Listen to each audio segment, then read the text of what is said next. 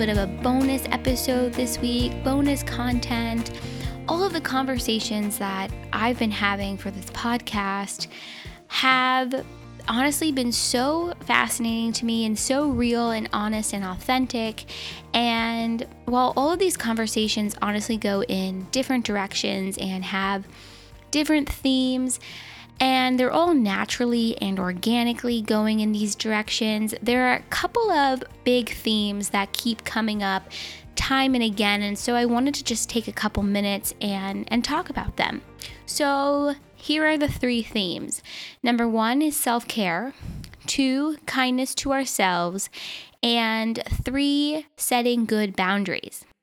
Okay, so the first one, self-care. I really don't think we can get to a space of self-care where we're really taking care of ourselves and treating ourselves the right way, treating ourselves well, and being kind to ourselves, and doing things that are in our best interest, and saying no when we need to say no. We can't get to a space of self-care until we really address the issue of self-talk, because it goes also hand in hand with the second big theme, which is kindness. Kindness to ourselves is so much more than just self-care. It's much deeper. It's about the way in which we talk to ourselves. And so when I talk about that self-talk, I'm really talking about negative self-talk and the storylines that we create for ourselves. So let me rewind a little bit. Let's first start with that negative self-talk. I'm going to start off by saying that I don't always talk to myself with kindness, and reflecting on these three big themes that have come up in pretty much every episode I've recorded so far has really forced me to take a step back and think about the way in which I talk to myself and the way in which I've pretty much historically talked to myself. And I would say that in the last year, I have really dramatically changed and shifted the way in which I talk to myself and the way in which I view myself and the way in which I see myself in the world. But that shift, that change didn't happen overnight. In fact, it's taken my entire life to get to that space, but I wouldn't have gotten to that space if it weren't for moments in my life that really forced me to take a step back and really reevaluate my life and who I am and who I want to be. So more specifically, I'm talking about setbacks and maybe even failures. Although today I really choose not to use the word failure. I don't believe that anything in my life has been a moment of failure. I don't consider myself a failure, although this time last year I definitely did. I really just choose now to see those moments as moments of growth and opportunity for change, and an opportunity to really reevaluate who you are and what's important to you, and to reevaluate your path. Because the truth of the matter is that we all have moments in our lives that test us and that force us to take a step back, and you have the choice to sit in that disappointment and sit in your feelings of sadness and fear and anxiety, and you have the choice to feel as if you failed, or to switch the narrative and flip it on its face. And honestly, it's really hard to do that, because I think for so many of us, we tie and enmesh our identities with the way in which we see ourselves. We tie and enmesh our identities with our self-talk, and we tie and enmesh our identities with the negative self-talk and the negative ways in which we see ourselves. And it's really hard. It's so hard, but it's so powerful to begin the process to shift that storyline and to shift that self-talk. And while it doesn't happen overnight, and if you know how to do it overnight, hit me up and I would love to share that wisdom. But in order to start to make those changes, you have to start to trust in yourself. And what I mean by that is you have to trust that you won't break, and you have to trust that you won't shatter. And if you do break, and if you do shatter, you have the tools within you to rebuild. And part of moving past that negative self-talk is practice and trust. It's trust in you, and it's trust in the universe. It's trust in God. It's trust in whatever school of thought you believe in, and knowing that there is a higher source or a higher power or something out there that you're not alone. My point is you're not alone. And while there might be moments in your life that test you and you may feel it's really hard to be kind to myself today because I messed up on that deadline. But the more kindness you show to yourself, the more compassion you show to yourself, you'll grow and you'll change and you will start to see yourself differently. And you will start to allow other people in your life to show you that same kindness and compassion. Because at the end of the day, it starts with you. And for so many of us, we get so lost. We get so lost in the ways in which we see ourselves and view ourselves. And too often, I really believe so many of us don't think an alternative exists. So if you wake up every day and you tell yourself you're fat, you're stupid, you're lazy, you're incapable, you'll never get that job, you'll never get a promotion, you'll never pass that exam, you'll never get that relationship, you'll never have that family life, whatever it might be for you, if you're waking up and you're talking to yourself like that every day, yeah, there isn't an alternative because you're not allowing the space for that alternative to manifest itself. And you're not allowing that space for that magic and that beauty to come into your life. And it sucks when you're in the middle of that and you don't think an alternative exists. It sucks. And we start to tell ourselves things and we start to build this storyline around this negativity and this self-talk. And we start to tell ourselves we're not deserving and we're not worthy. But I'm going to drop some knowledge. Are you ready for this? The truth is we are all deserving and we are all worthy just by being alive. You don't need to do anything to prove that you're worthy. And you don't need to do anything to prove that you're deserving because you already are.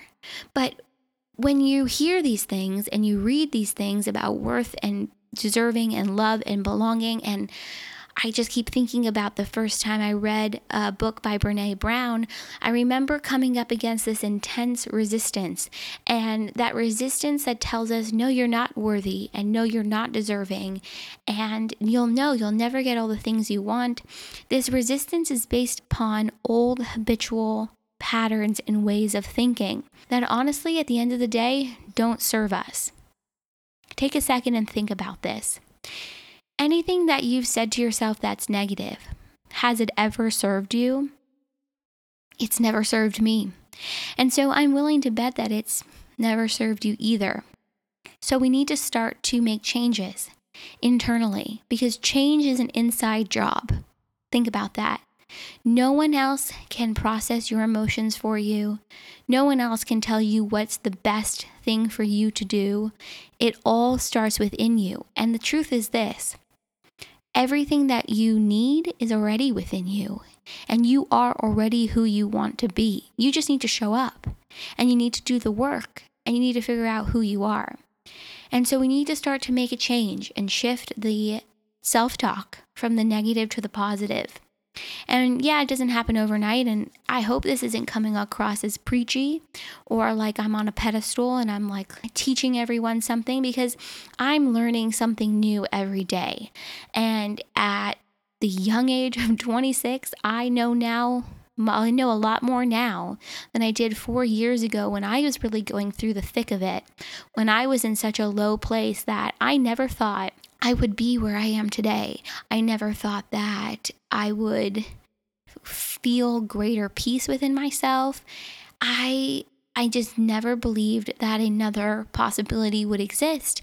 And I remember it was the summer before I went to law school that I was having this conversation, a similar one, with my therapist, who I no longer work with professionally, but she is one of my greatest teachers and one of my, honestly, she's one of those relationships that are invaluable, and I know if I ever needed anything, I could call her.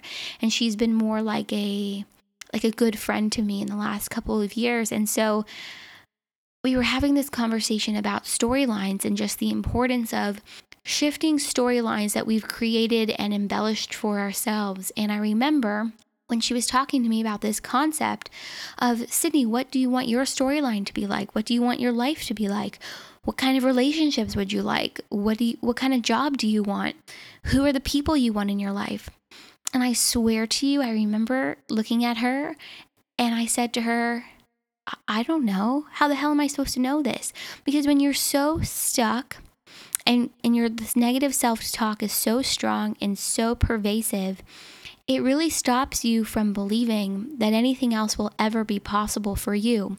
And I just remember feeling such intense resistance. And the resistance that comes up are these old habitual patterns and ways of thinking. And for me personally, it's the negative. It's you're unworthy. You're not lovable. You're this, you're that. It's not anything nice. I mean, it's nothing kind that I was saying to myself at the time. But I just remember coming up against this same thought over and over again, which was, how do you convince yourself that you are something different than the story you've been telling yourself your whole life? How do you convince yourself that you're anything different than the way in which you're seeing yourself right now? How do you convince yourself that you deserve something different? It was really confusing and hard for me to figure all of this out and to really even get to a space where I could imagine a new storyline for myself, where I could imagine moving away from the negative self-talk and really beginning to love myself. I mean, at 26 years old, I now know something that I didn't know then. And that's that you don't need to convince yourself of anything. You just need to be. You just need to be who you are. You need to be authentically you. And the more you are authentically yourself, you begin to sort of shed the layers of the perception of who you thought you were, and the perception of who you think you are, and the perception of the way in which you think others view you. You know, resistance is really powerful, and it can convince us that we're not worthy, that we're not enough, that we're not capable, that we won't get that promotion, we won't find that relationship, we won't have loving relationships with our friends and our family and our significant other. It convinces us of all the things that we believe we lack in the moment. But the thing about resistance is this: it's about flipping that resistance and using it in your favor, using it to your advantage. Be stubborn in the pursuit of who you want to be. Don't allow resistance to stop you from achieving your goals.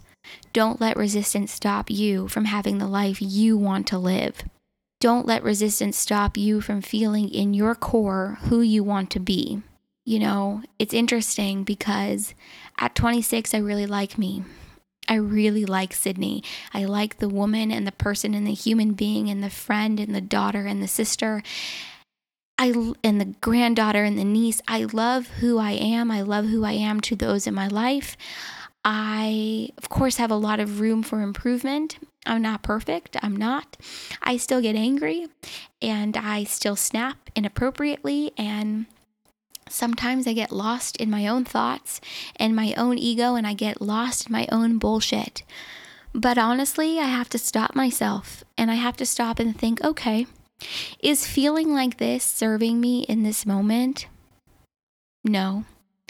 Is this thought going to help me manifest the life and the career and the relationships and the experiences that I want and need and deserve? No. Okay, then we're tossing it. Because at some point we have to make conscious decisions about who we are and who we want to be and where we want to go in our lifetime. There's a real strong chance I'm talking a little bit in circles here because I just have a couple of bullet points and I don't remember the last thing I said 2 minutes ago. But for me, it has just been such an interesting journey over the last year and a half to get from a space of really not valuing myself and not treating myself with kindness and experiencing more health issues than I've ever experienced in my whole life, and experiencing setbacks that I never would have anticipated. And honestly, those setbacks were just an opportunity to reevaluate and to look at my course and to make some course corrections, to be perfectly honest. And these conversations that I've been having on this podcast, which, by the way, if it weren't for setbacks in my life, I never would have had this podcast. And the conversations that I'm having on this podcast are forcing me to think about issues and conversations that I've had with myself my whole life that I haven't revisited in a long time. And I just think it's so interesting that for so many of us, we emphasize self-care, but we don't start by being kind to ourselves first. And we talk about the face mask and the Epsom salt bath and the saging and the crystals and the Palo Santo and the journaling and the yoga and the meditation, but we don't talk about kindness to ourselves. And we don't talk about changing the dialogue, and we don't talk about changing our self-talk. And you know what's interesting is we all spend so much time defending that negative self-talk and this idea of who we are that doesn't serve us. But I'm going to end this podcast by saying a couple of things. And some of it I've already said before, but number one, it's high time that we stop defending the negative self-talk, because it's a version of ourselves that no longer aligns with who we really are. And it's a version of ourselves that's not true and will never, ever serve us. And the second thing is, I think we have to remember that so much of our reality is based upon perception. And that perception is based upon how we look at ourselves and how we look at the world. It's about how you perceive these events in your life. And I think it goes back to how you perceive yourself. If there's a moment in your life that's a setback and you have a positive relationship with yourself, a loving relationship with yourself, you're going to treat yourself with more kindness.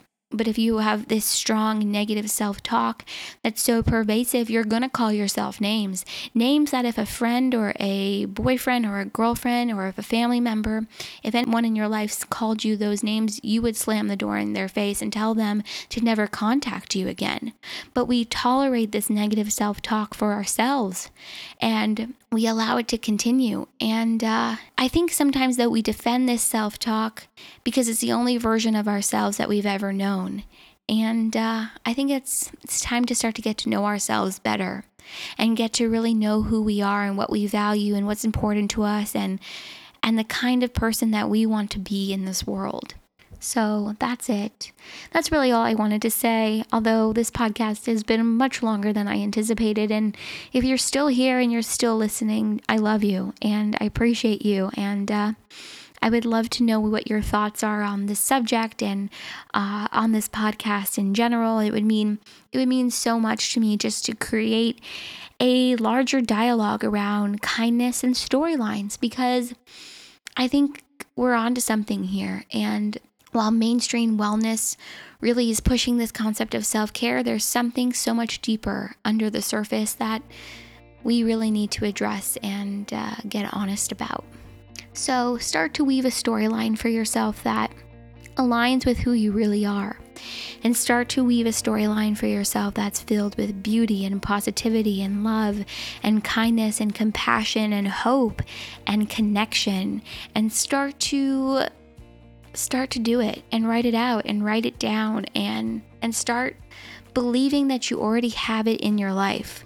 Because, to manifest it, to get there, we've got to start existing in that vibration. So, love you guys, and thank you for allowing me the space to share all of this.